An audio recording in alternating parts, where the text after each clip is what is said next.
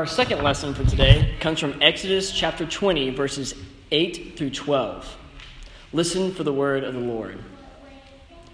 Remember the Sabbath day and keep it holy. 6 days you shall labor and do all your work. But the seventh day is a Sabbath to the Lord your God. You shall not do any work, you, your son, your daughter, your male or female slave, your livestock, or the alien resident in your towns. For in 6 days the Lord made heaven and earth, the sea and all that is in them, but rested on the seventh day. Therefore the Lord blessed the seventh day and consecrated it. Honor your father and your mother, so that your days may be long in the land that the Lord your God is giving you. This is the word of the Lord. Today we are challenged by two commandments that at first glance seem simple, yet can be extremely complicated and difficult for us in modern society. Resting is not something that we do well as individuals or society. There's always a school event, always a ball game, always a recital, yard work, and other chores that need to be done. And there's many days when sitting down to have a meal gets in the way of our busy schedules. We are used to a society that is fast and ruthless, filled with vast amounts of information and opportunities that are placed in front of us that make it almost impossible to find a time to rest. Also, the commandment to honor your father and your mother does not take into account of the brokenness that's often found in our families and homes. It does not take into the effect of the physical and mental abuse that many have suffered from. Nor does it take into the consideration the changing identity of what the traditional, quote, family now looks like.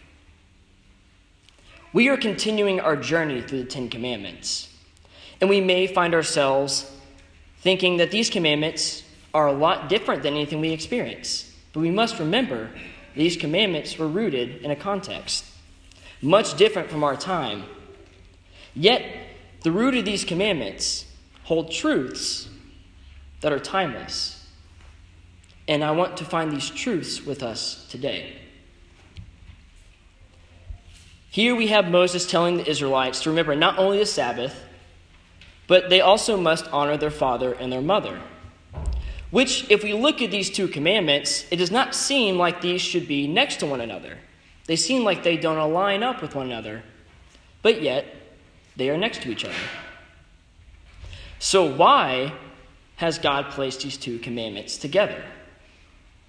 To answer this question, we must see how these commandments worked on their own in their context of ancient Israel. Our passage begins by reminding the Israelites about the Sabbath and to keep it holy. Now, for the Israelite people, this commandment had a few layers. To help us understand the meanings, we need to look at the origin of the Sabbath. I want us to go back to Genesis chapter 1, where God, for the first 6 days of the creation, he created all things, which God found to be good. And then on the seventh day, God rested and blessed the seventh day, making it holy. Now, some questions may arise when we look at the story and break it down in this way. Why is the seventh day holy? For all God did on that day was rest. There must be something about rest that is holy. While I was thinking about this text to myself in preparation for today, I thought it may be wise to go and sit amongst creation myself. So I made my way to a familiar spot for us in Ballard and made my way down to the Golden Gardens.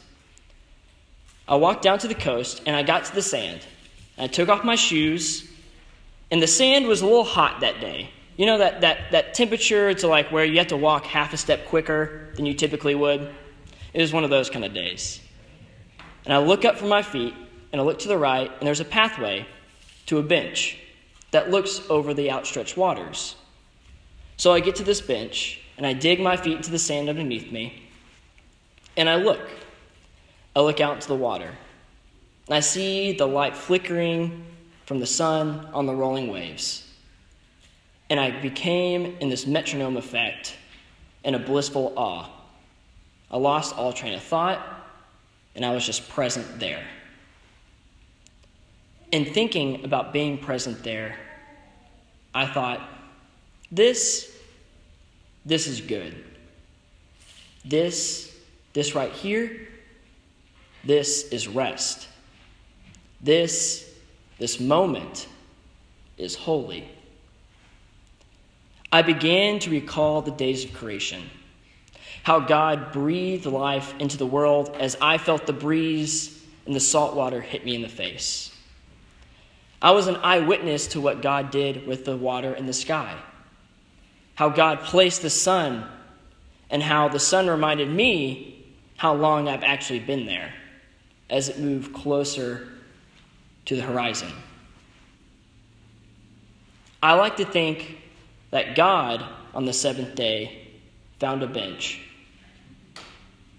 I like to think that God sat there and processed and looked at all the good in creation that has been done, and reflected, saw the goodness which creation was, and thought that that time that was spent on that day to see all that goodness was holy. It wasn't the day where light was made. It wasn't the day when water and sky, the sun or moon, animals, trees, or even humans, which, remember, God created in God's own image. But it was the day when God was able to see all of those things and looked and thought, this is good. Now, God, through Moses, tells us to remember the same goodness. God is telling Israel to remember that goodness which God has done. That God has given them freedom from the Egyptians. That God has not only created the world that which has given them life, but God has also created a covenant with them through their ancestor, Abraham. Their Sabbath is a day to remember and reflect on how God interacts with us, how God has interacted with creation, and the goodness that comes from those things. We are able to see how God is active in the promises which God has given us. And when we take some time to do that, we become grateful. It gives us a wellness in our soul. We reach a peace, a shalom. Now, you may be sitting there thinking, yes, David, God has done some great things, some good things. But there's also so much bad still out there. So many people have been exploited. There are systems in our world that still cause harm. And I would sit here and tell you that I agree. There is so much hurt still out there. But this commandment is not only for just the Israelites. The commandment is pretty specific in who it includes. It says, you shall not do any work. You, your son or your daughter, your male or female slave, your livestock, or the alien resident in your towns. This inclusion is not only for the family, but for also the slaves, which, yes, we're in a context where slavery is a reality.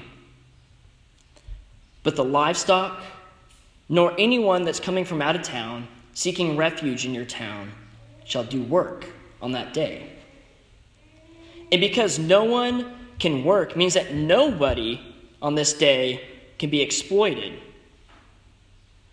This system which God has created is not set up so that only the Israelites may find God's peace and wholeness. It is something for everyone. The father of the family could not be able to tell someone else to work while he rested. No one could be taken advantage of on that day. That everyone is able to see God's goodness and be able to see how God interacts with the world. For the Sabbath is not only about self-reflection, it's about community reflection. The Sabbath is not only to call to remember God's goodness, but a call to bring the goodness as well. Not only as a wholeness to one's own soul, but a wholeness to a community soul. Which brings us to our next commandment. Honor your father and your mother, so that your days may be long in the land that the Lord your God is giving you. Family solidarity was a large characteristic for the ancient Israelites. It can be seen with God's promise to Abraham and Sarah. God promises that you will have his descendants as many as the stars. So the providence of Israel has a strong connection to family relationships. This commandment is taken extremely seriously in the Old Testament. In the next chapter, in Exodus 21, verses 15 and 17, it says, "Whoever strikes father or mother shall be put to death. Whoever curses father or mother shall be put to death." Leviticus 20, verse 9 says, "All who curse father or mother shall be put to death. Having cursed father or mother, their blood is upon them." This is a serious commandment, one that has a call for death. So the answer is why? Why is this so serious? Well, let's think about how we honor people today. What do? We give them an award or a huge trophy. And then after that follows a nice speech talking about their accomplishments and how they have influenced and changed things for the better. It's a celebration. It's remembering an event. For the Israelites, the word honor means to give weight or a heaviness to the situation. It means it is significant. So to honor their father and their mother, they are showing how they are significant. For these Israelites, honoring their fathers and mothers was remembering the generation that had come before them and seeing how that generation taught them through the stories of their lives. Their experiences that helped form them into who they are and the lessons that life has given them. When remembering the generations before, they saw how God had been present. They saw God's goodness through not only the generation of their father and their mother, but through every generation. Honoring the father and the mother is a way to remember God's goodness. Through the love and the commitment to the family, God has brought a peace, a wholeness, a shalom. Through honoring their father and mother, they observed the Sabbath. As I stated earlier, not everyone has had the same experience where parents were the source of a wholeness and a life or peace. But I feel like this lesson is not restricted to our biological parents. But I feel like this lesson is to honor those who have brought us growth to a more holistic life. This commandment is not about authority, but about the love that has been given to you from those who have given you parenthood, regardless if those people are your biological parents. We see significance of these commandments, that their connection reminds us of God's goodness. The wholeness which is brought through remembering, taking time, reflecting, and learning from the generations before us and what they did and did not do well. To look at ourselves and our communities in the light of what God has done, and it asks for us to bring that same goodness. Now, what happens if we do not do these things? If we do not hold these commandments? If we do not take time to rest and remember? Leviticus 25 gives us a good image. Leviticus 25 recalls this encounter which Moses is speaking about these commandments. On Mount Sinai, the commandment to remember the Sabbath and keep it holy. But it adds an extra bit. The land God has given to the people must also rest. The land on the 7th year must observe the Sabbath of the Lord. For 6 years, the Israelites would be able to work the fields and be able to harvest. But on the 7th year, the Israelite people were forbidden to work the land, so that it may rest. But if the land was able to grow food without anyone working on it, anyone in the community was able to eat of that crop. This teaches us a couple of things. For if the land did not rest, eventually it would be unable to produce a crop. God's creation shows us the importance of rest. For if the soil becomes bad, the land will become useless. For if we do not rest, we will not find the ability to produce anything worth much substance. Not only does keeping the Sabbath give us the ability to have wellness and wholeness, but it also gives nourishment to those around us, in our families, and in our communities. This is the good news which Jesus brings. It is the message that brings life and wholeness to all, and lets us join him in sharing that message. A call to remember the Sabbath is also a call to bring the Sabbath to others.